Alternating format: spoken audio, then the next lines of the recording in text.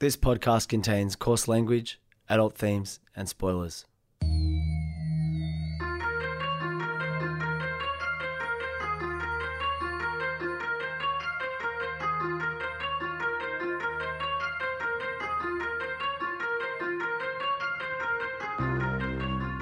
My name's Peach, and for the past couple of years I've been helping my friend Shag overcome his childhood aversions to everyday foods in the podcast Fussy Eater.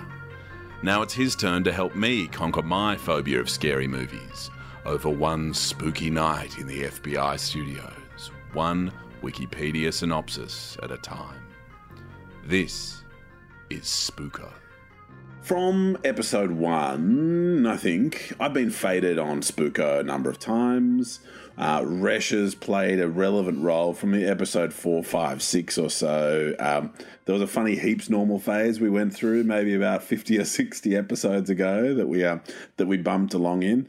And Shag, we're now doing an episode in Dry July. And one of the interesting things about Dry July is that sort of as we bumped over the years, we've discussed the fact that drinking's a part of my life and I quite enjoy it. But I've done Dry July since 2010 with a little break in 2014 where I did October because my brother and his husband got married in August 2014 and I needed to be in peak drinking fitness to go to Mexico and drink with my new in-laws because it was some pretty heavy drinking. And luckily I was in peak drinking condition. And so it went well.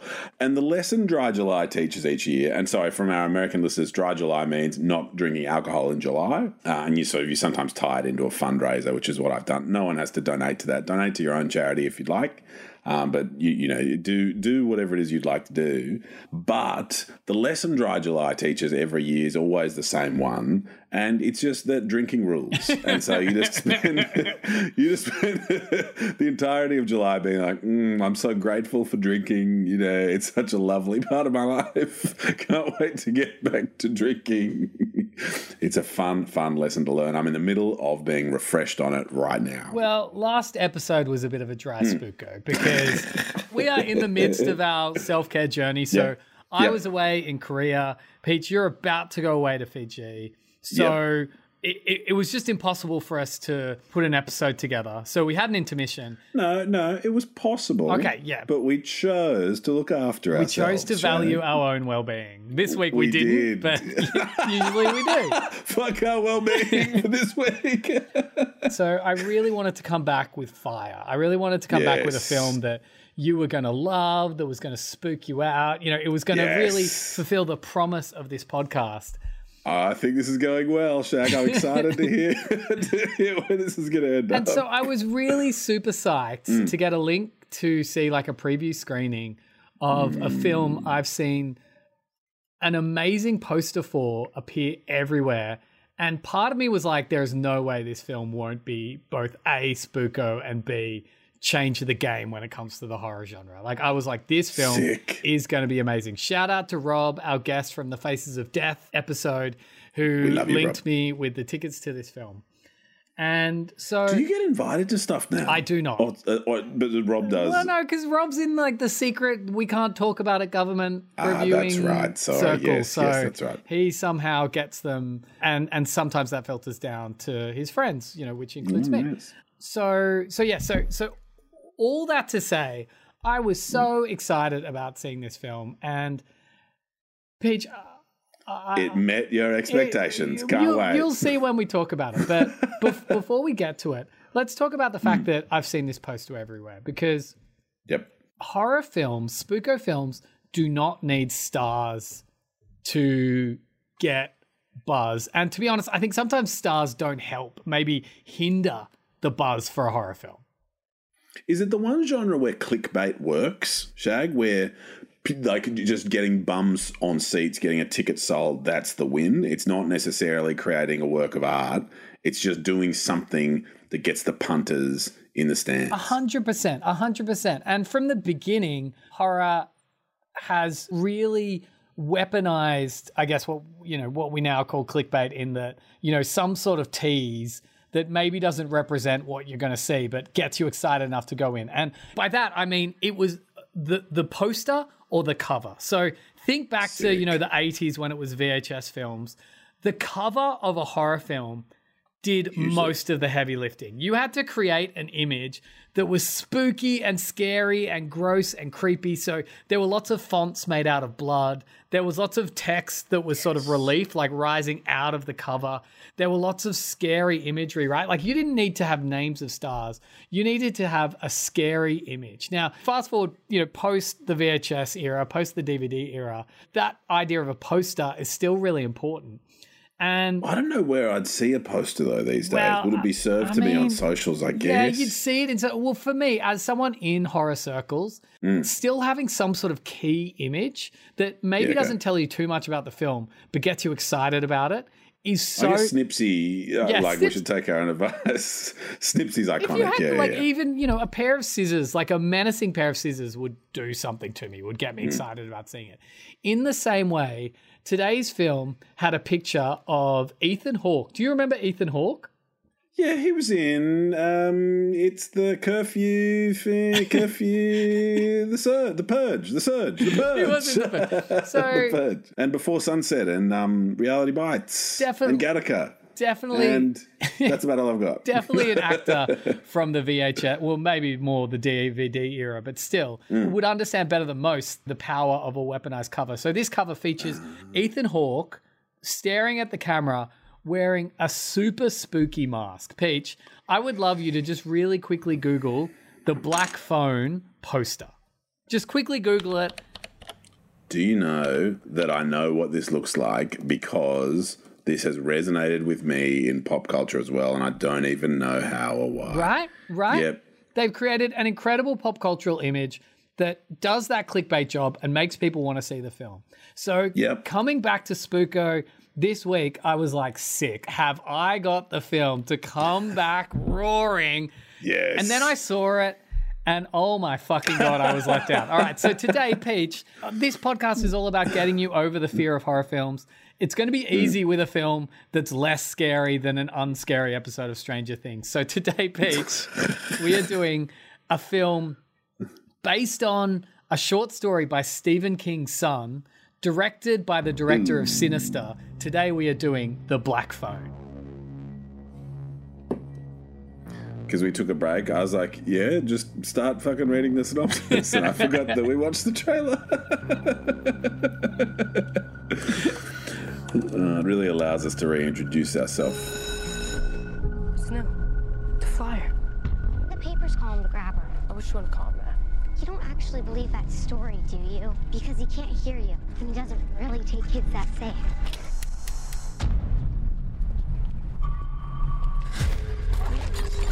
Oh, you goof. Well, isn't that just peachy keen? You need some help? You see that? Yeah. Would you hand me my hat? Yes, sir. I am a part-time magician. Are those black balloons in there? Would you like to see a magic trick? I have an announcement to make. One of our students, Finney Blake, was abducted. What if I could help the police find Finney? Doesn't work. Not since I was a kid. I'll scream. I'll scratch your face. This face? Daddy, I had a dream about it. What happened in your dream? He was taken. By a man with black balloons? Yes. We never released those details.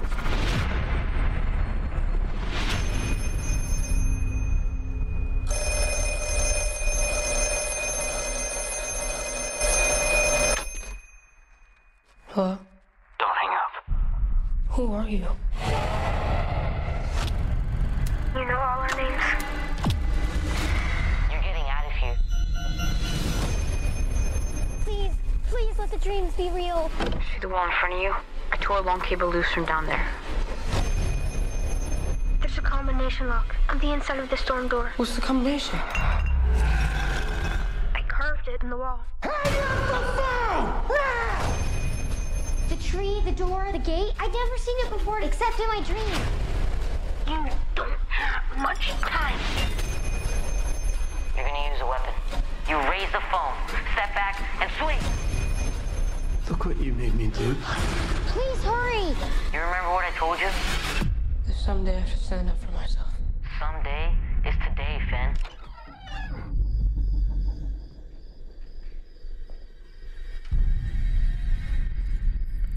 Oh, I could see why you were let down. That looks sick.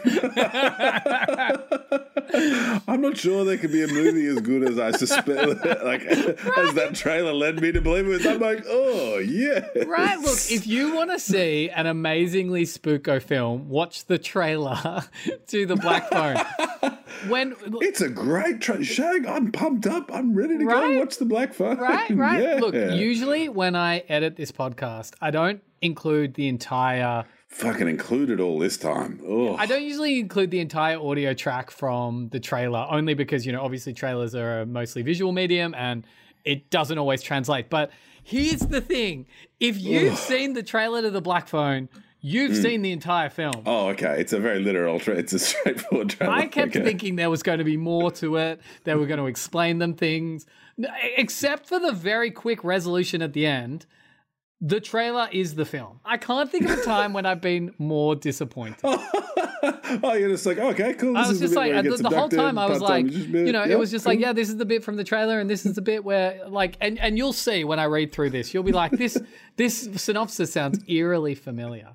And I guess it comes back to the fact where it's like, there's so many great pieces of the puzzle here that should make a great film, but it just doesn't come together. And I wonder if, and again, you can do whatever you want, but there's something weird about this being based on a story written by the son of Stephen King. Oh, yeah, I think that is tough. My dad's a lawyer and so is his dad and so is his dad. And so I've got my own shit to work through. So I get it. But I do think there's something I speak from direct experience in that it does fuck with your head when it's like, oh, you must be good at this if you've got 23 chromosomes from someone else who was good at it. Therefore, it's good. We've talked about My Child, Golden Child before. They are still very young and they could do nothing wrong, and I love them unconditionally. But if Golden Child... They can do nothing wrong generally. Best child. But if Golden Child was like, hey, Dad, I'm thinking of starting a horror exposure therapy podcast, I think I'd be a little bit disappointed. I'd be a little bit pissed off. I'd be like, hey, Golden Child, relax. or it'd be a chance to tell a lesson of it sounds a lot more fun than it is. So look, it is more fun for me. You do the hard work. In fact, I would be struck if Golden Child was like, I want to do Shag's bit of the podcast. I can imagine my children being like, yeah, great, it sounds awesome. All right, okay. Look, so it came out last month in the States. It's I think it's airing this Thursday in Australia. Or it's starting to just air in Australia right now. It is everywhere. If you've seen the poster... Alert, but if you've seen the trailer, if you've seen the poster and it's freaked you out, and quite rightly so, it's an incredible poster, watch the trailer and you won't need to see the film. Or listen to this episode as well, because it'll do the same job. Nice. But I also think there's going to be a million sequels, because it's already been a massive success. It's directed by the guy who directed Sinister, which already started another horror series. So we're gonna see so many of these. And it's all centered around a character who, before I saw the film, I was like, that's a scary name for a character. Now I'm like, wow, they didn't try. His name's The Grabber. Yeah, well, yeah, no, so I'm still in phase one of your two pro. I'm like, yeah, man, it's The Grabber. I haven't had, even hearing you say it's disappointing, I'm still like, it can't be that disappointing. All right. Let me tell you one more thing to get you more just to allay your sky-high expectations. So originally in the short story by Stephen King's son, the Grabber, they went... Can we give him a name? Can we at least call him John King or whatever? Oh, so his name's Joe Hill.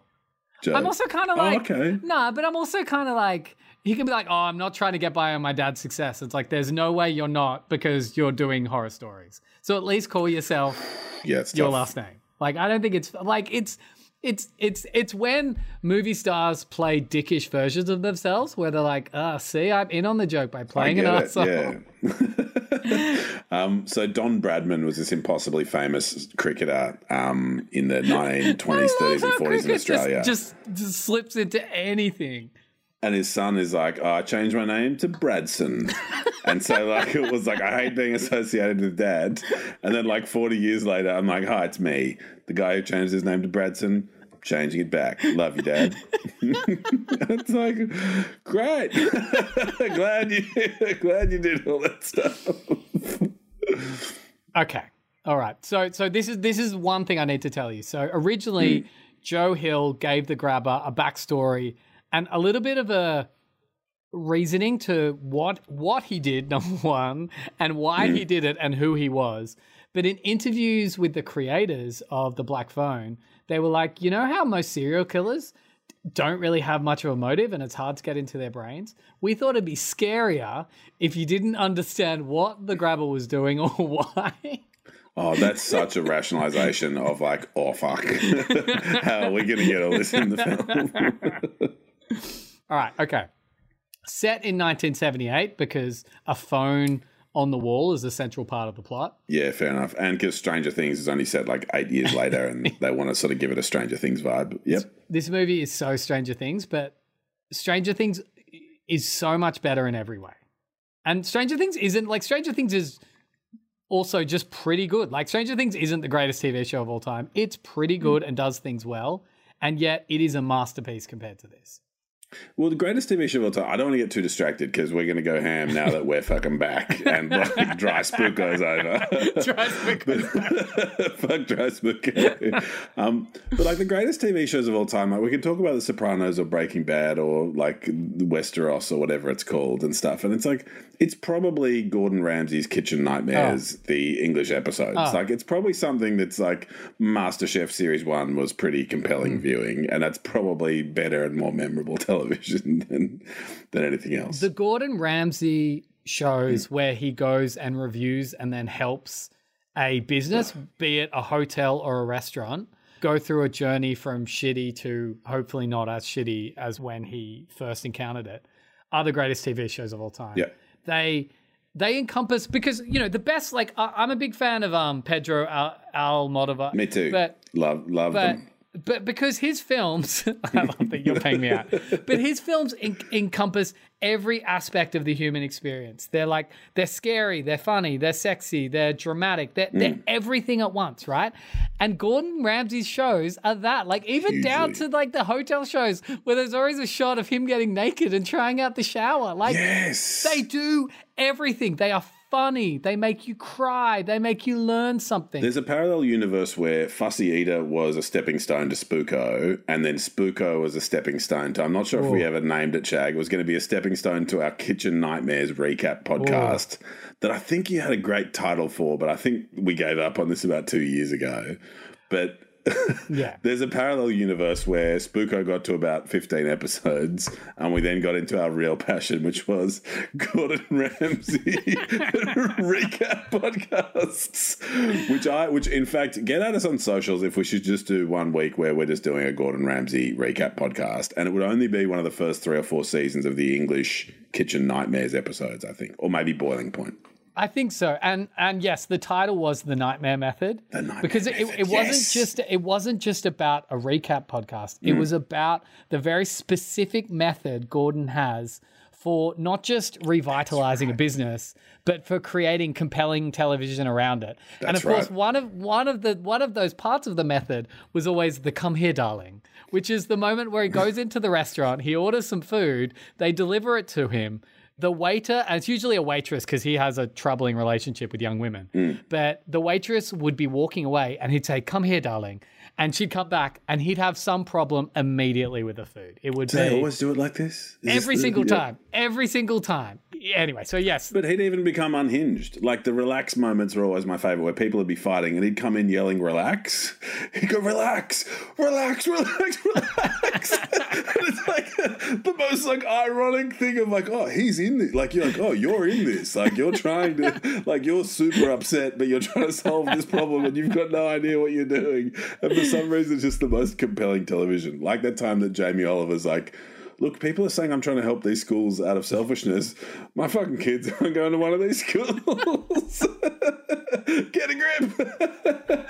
English, like cooking television from 15 years ago. But the black phone seems pretty sick as well, I think. I was going to say, the Nightmare Method in my brain is already a perfect podcast. Yes. At some point, if we ever had time to do something other than Spooko, or if Spooko comes to its natural end. If the economy gets really bad and you and I have to, like, use this as our job, it could be like Patreon bonus episodes or something. Look, who knows? We'll see. Anyway, so the black phone. 1978, there's a serial child abductor named the Grabber who's prowling the streets of a Denver suburb. And I don't know why it's not scary because, like I said before, all the pieces there are in the film. It looks really good. The acting is some of the worst acting I've ever seen in my life. And that's not just because it's children, is it? Or is Ethan Hawke terrible as well? The children, no, Ethan Hawke's probably pretty good. And, you know, with a better cast, he would be amazing. But I think the thing is, it's like, I'm not a director. So I'm not going to school Scott Derrickson on this, but I imagine the key to good acting versus bad acting, as you see in this film, is you don't stop after they've said all their lines completely. You don't be like, well, they've said what's in the script. Let's move on. That. Finish that bit. Okay. And yeah, look, so that kind of takes you out. Is that an editing problem or is that a directing problem? Well, I think it's a bit of everything. Also, we'll get to it. Okay, so prowls the streets of a Denver suburb. This is one of my favourite episodes. Like this, like Dry Spooko is really done forever. Dead and buried. Let's go. So every now and then, while these kids, you know, while you see kids walking around and it's like, it's the 70s and we all just walk home from school because we're not scared of child grabbers, you see this black van driving in the background of shots. It should be scary. I don't know why it's not, but it's just not. Anyway, following a baseball match, star player Bruce is abducted by the Grabber on his way home. And initially, we see the Grabber abducting kids, again, in a way that should be scary, but just isn't, where we see these kids who were around people all of a sudden alone on these suburban streets, and then a black van pull up in front of them or nearby them in our peripheral vision, and then the whole shot fades to black. Like, even describing it to you now, I'm like, scary too. And it's not. I don't know why. I think this is a good movie, Shay. I think something weird's happened. Like, I think this is a pretty good movie. All right. Okay. All right. Now, siblings Finney and Gwen Blake live in the area with their abusive alcoholic father. And I know I'm laughing, but it's like, it's so over the top. Like at one point, he's like whipping this 10-year-old girl on the ground with his belt. And you're just like, what? Like, guys, what is going on? Joe Hill didn't fall far from the tree, it would seem. So anyway, at school, Finney, the boy, is frequently bullied and harassed, but strikes up a friendship with classmate Robin, who fends off the bullies. Robin's like a really cool character at the start who, even though the Karate Kid hadn't come out yet, sort of is like a Karate Kid style kid where he wears the big bandana around his head and he knows karate or kung fu. So there's a scene where he beats up a school bully, and then there's some other bullies chasing the main character Finney, but he steps in and he's like, I've got your back. But he's like, but one day I'm not going to be around and you're going to have to stand up for yourself. Ooh, a bit of foreshadowing that I think is also brought to a conclusion in the trailer. In the trailer, they describe. They get to the bit in the trailer where it comes back. Like I was like, where is this going to lead? It's like, oh, it's going to lead just exactly to what was in the trailer. Anyway, okay. Gwen, the sister. I'm still defending this movie in my head. I'm like, yeah, that's great. Set it up, pay it off. Let's go. This might be the bit that gets you. So Gwen, the sister, has psychic dreams, much like her late mother, of Bruce's kidnapping. So she essentially has The Shining. Okay, yeah, right. Yeah. Anyway, so detectives... This movie doesn't need The Shining anyway. No, it doesn't. And it's really annoying. It's just a case of, it's Deus Ex The Shining, so you can get the cops to the we need a happy Grabber ending. How are we going to find the Grabber? Yeah, okay. So detectives Wright and Miller... and so there's also these sort of detectives this is the boring part of the story, though, as well. I'm in fast-forward mode now. And they find out that Gwen mentioned to a school friend about black balloons, but they hadn't said anything about black balloons to the public. That's also in the trailer. In the trailer, and boring. They interview Gwen, but struggle to believe her claims. This isn't the interesting... Like, why is this director spending so much time on this? Now, when Gwen gets home, this is the part where her father beats her because her father's like, I hate black balloons. Yeah. you shouldn't talk to the cops about your dreams. They're not real. Your mum had dreams and they made her crazy. So you can't have dreams. You're not your mother. And then just beats the shit out of her with a belt. And it's just really distressing and awful. And weirdly as well, you're supposed to like the dad at the end. And it's like, but no. Like, anyway, it's really confusing. Anyway, soon after, the grabber abducts Robin, followed by Finney days later. Okay, so Robin's a ghost inside the phone. Got it.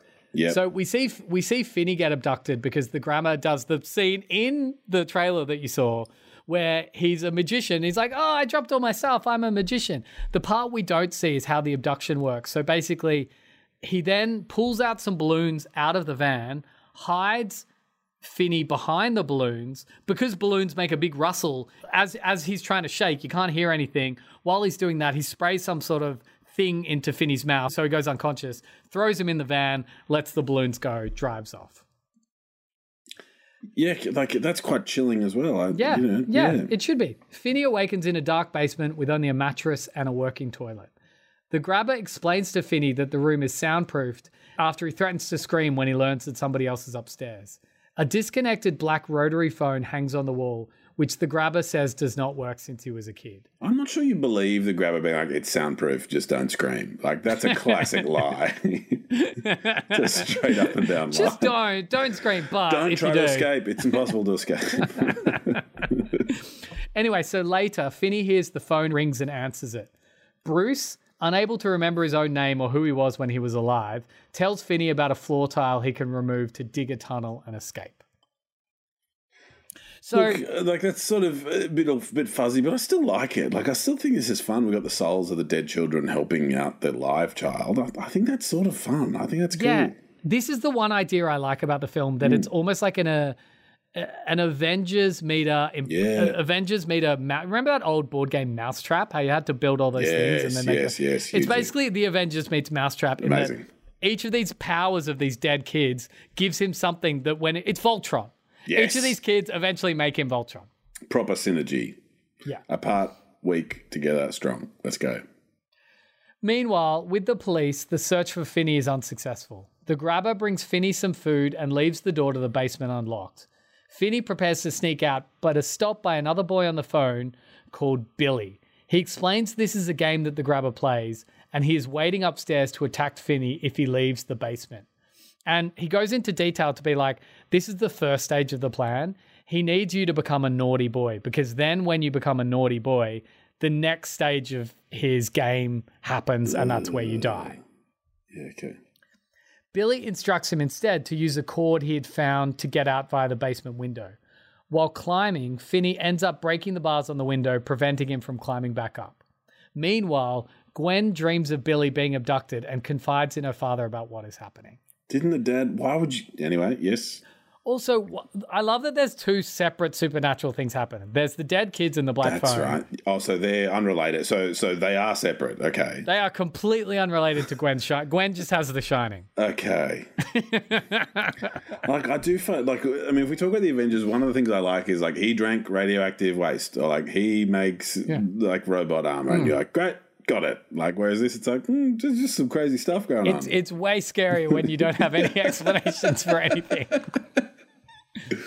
So the detectives speak to an eccentric man called Max, who is staying in the area with his brother, who thinks he's got the case figured out. And he's like that old school wacko job who's got all the paper clippings up on the board and he's pinned things. Red tape pinned. Yeah, I get it. Yep. And the detectives are like, look, until you see any kids, don't call us again. That's done. We find out once the detectives leave by a camera panning downstairs that Finney is actually being held in a basement below Max, which he's unaware of because the grabber is his brother. Classic. None of this makes any sense, by the way. After a disturbing encounter with like the grabber. He's like, no, the grabber's somewhere nearby, but I just can't see him. After a disturbing encounter with the grabber, Finney speaks to another one of his victims, Griffin, on the phone. Griffin shows Finney a combination to a lock and informs him the grabber has fallen asleep upstairs. Finney sneaks upstairs and unlocks the door, but the grabber's dog alerts him to Finney's escape. Finney runs out onto the street and he's screaming, but he's recaptured by the grabber. And the grabber has like a knife to his throat. And he's like, if you scream at all, I'm going to gut you and then I'm going to strangle you with your own intestines. Which I think you'd be dead. Like, you'd be dead vastly. Like, the strangulation moment would have passed, I'm sure. Anyway, I just remembered that line because it was, particularly brutal. So he doesn't get to be escaped. And then the grabber's like, you're now officially a naughty boy, and hits him in the head. And he is unconscious and then wakes up back on the bed. Despondent over his failed escape, Finney answers the phone to hear another victim, a punk called Vance. And then we see Vance's backstory weirdly, where he was like... This movie gets distracted. It jumps down weird rabbit holes. Like, who gives a shit? Right? Anyway, so Vance tells him of a connecting storage room he can escape through if he breaks a hole in the wall and exits through the freezer on the other side of the wall. So here's all the things he's got, right? He's got a string. He's got this phone that works. There was a tunnel that he sort of half dug. And now there's another hole in a wall that takes him through to a freezer. Did Stephen King write The Shawshank Redemption? He did, yes. So this is the same. This is the Shawshank Redemption escape. Meets The Shining, meets It. Yeah. It's all of those things, with right? Shawshank Redemption thrown in. Fucking hell, Joe Hill. God. Do you know I now practice pretty much in the same area as Bill? Bill being your father. Yeah. Anyway, so Finney gets through this hole in the wall, gets through into the freezer, but then realizes that the freezer's locked. So he can get into the freezer from behind and finds all this meat, which is important, but he can't actually get through the freezer. So he's a bit like, fuck. So I've got all these things, but I still actually can't escape. The phone rings one more time with Robin at the end of the line. He comforts Finney and encourages him to finally stand up and fight for himself, as we heard and saw in the trailer. Yes. He instructs Finney to remove the phone receiver, pack it with dirt that he dug up from the hole, and use it as like a Morning Star sort of weapon. Yep. Meanwhile, Gwen dreams of Vance the punk's abduction, and it leads him to the property of the grabber. She finds the house while going through the town on her bike, connecting it with what she saw in her dream, and contacts the detectives. Max, the brother, who's been investigating... So the detectives are like, any updates, Gwen? Yes. Any dream updates? Yes. That's all we see. We don't see the detectives doing any work, except... Like, hopefully Gwen has some more dreams. So meanwhile, Max, who's been investigating the abductions, grows suspicious of his brother. And we know this because there's a moment where he's staring at his wall of all of his evidence. And then he's basically like, of course. Like there's a moment where it just zooms in on his face and he's like, of course. It's like, it was my brother all along. Anyway, he investigates the secretive basement, finding Finney being held captive. He rushes to free him, but the grabber appears behind him and kills him with an axe to the head. This is also from The Shining. Yes. What is going on in this movie? And kills him with an axe to the head. Probably the goriest part in the film. Also, it's probably really important to note that the grabber, when he abducts Finney, doesn't wear a mask. But for the rest of the film, he wears a mask and he can change it to have a frowny face or no face. And it's a pretty spooky mask. And there's no explanation to why he wears a mask, but he wears a mask. Yeah. But we get Vance's fucking backstory. Yeah. Okay, we get great. Vance's whole backstory. Yeah, great. Meanwhile, the police search the house Gwen found, but find it abandoned. But before they leave, they notice a hidden basement where they find the buried bodies of the grabber's victims. So it's that bait and switch where it's the Silence of the Lambs, where they haven't actually been led to the killer's house. We think they're going to the killer's house, but they're not actually gone to the killer's house. They've gone to the house where the grabber buries the bodies. Yeah, okay. The grabber blames Finney for his brother's demise and moves in for the kill. He chains his dog to the basement's entrance, preventing Finney from escaping at all. He attacks Finney with an axe, but Finney manages to trip the grabber with the cord, causing him to fall into the half-dug tunnel. Remember, so there was a half-dug tunnel. Yes. So it wasn't about escaping. It was about creating a half-dug tunnel that Finney dug, where the grabber breaks and traps his ankle in the window bars placed at the bottom. So the window bars that pull down were at the bottom. Okay, this is and he breaks his ankle. Yeah, okay. Oh, and there's a point, right? Okay, so before any of this happened, Didn't he fill the phone up with dirt? Yeah, and, so before this happens, so Finney's using the phone to attack him, but then the grabber kind of grabs the other hand, but then Finney knocks the mask off his face, and then he screams like his face has been covered in acid or something. There are explanations online that the idea of the mask is to hide the shame of what he's doing. So to create an alternate character. So you remove the mask and all of a sudden he's like, oh my God, I'm a child killer. That sucks. Yeah. What's annoying though, and I'm not advocating that it should have been this, but at least in Joe Hill's story, he was an overweight, evil pedophile. So at least you had a bit of a motive. It's just kind of dumb to be I loved killing children. It's just, it's not scary. It's Willy Wonka. It's not scary. Yeah. It's there's no difference with the evil demon from the Hate dimension of yep, cool. Sounds pretty scary. Yeah.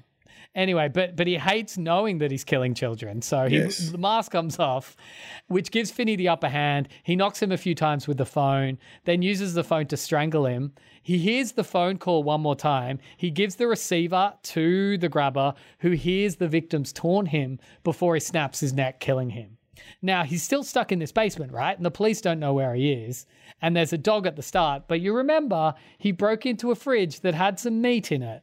So he finds some meat from the fridge, well done. Throws it to the dog, and then he's able to walk upstairs. As Finney exits the house, he sees Gwen across the street surrounded by the police. So not only did the police go to this house where the bodies were opposite the house of the person who called them with information about the murders and not put two and two together and be they're just completely unrelated. Has Gwen got any, Gwen, what do you reckon? Gwen, have you had dreams about this guy? As Finney exits the house, he sees Gwen across the street surrounded by police. It is revealed that the house in which the bodies were stored is directly opposite the grabber's house. The police rush past a reunited Finney and Gwen. Waters down the earlier twist. The earlier twist is quite powerful, and then it's it's actually pretty similar. That's really weird. It's really weird. But I wanted you to be look, I know you bought into the fact that the police were on their way, so don't worry. They kind of were. Yeah, it's do you like it when I do it like this, or different, or because we can...